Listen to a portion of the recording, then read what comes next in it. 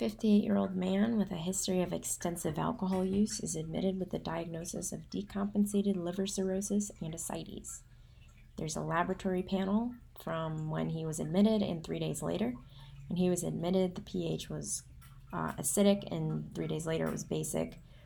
When he was admitted, the bicarb was low, and then 3 days later it was high. The serum potassium was 4.6 on admission, and then 3 days later it was 3.1.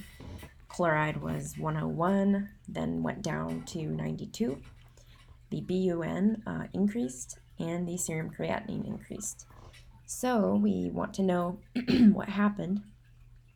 So on admission, the patient's acid-base status was borderline acidemic at a pH of 7.34. And now he is mildly alkalemic with a pH of 7.47. The most likely intervention to have resulted in this change is the administration of a loop diuretic. Volume overload and ascites are common complications in patients with decompensated liver cirrhosis, and loop diuretics like furosemide are a common treatment, often in combination with spironolactone. So, in a person with decompensated liver cirrhosis, with volume overload and ascites, treat it with a loop diuretic like furosemide, aka Lasix, or in combination with spironolactone. So Lasix and spironolactone.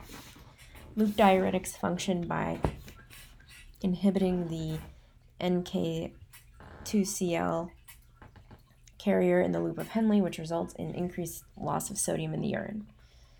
The increased sodium delivery to the distal tubule subsequently results in elevated hydrogen and potassium ion secretion in the urine.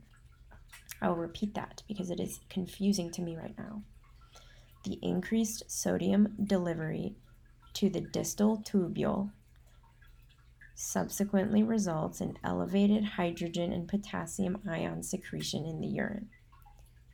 So, to repeat, loop diuretics inhibit the NK2Cl carrier in the loop of Henle, increases sodium loss in the urine. And so that increased sodium delivery to the distal tubule results in elevated hydrogen and potassium ion secretion in the urine.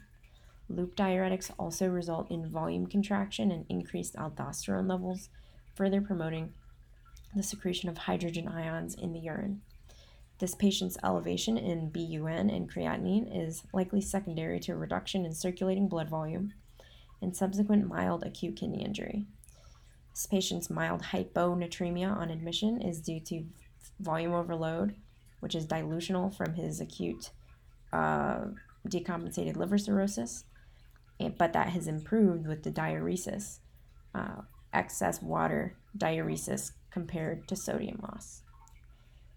So the educational objective here was that loop diuretics are frequently administered to cirrhotic patients with volume overload and ascites. Potential side effects of loop diuretics like furosemide, aka Lasix, include hypokalemia, metabolic alkalosis, and pre-renal kidney injury. So potential side effects of furosemide and loop diuretics are hypokalemia, metabolic alkalosis, and pre-renal kidney injury.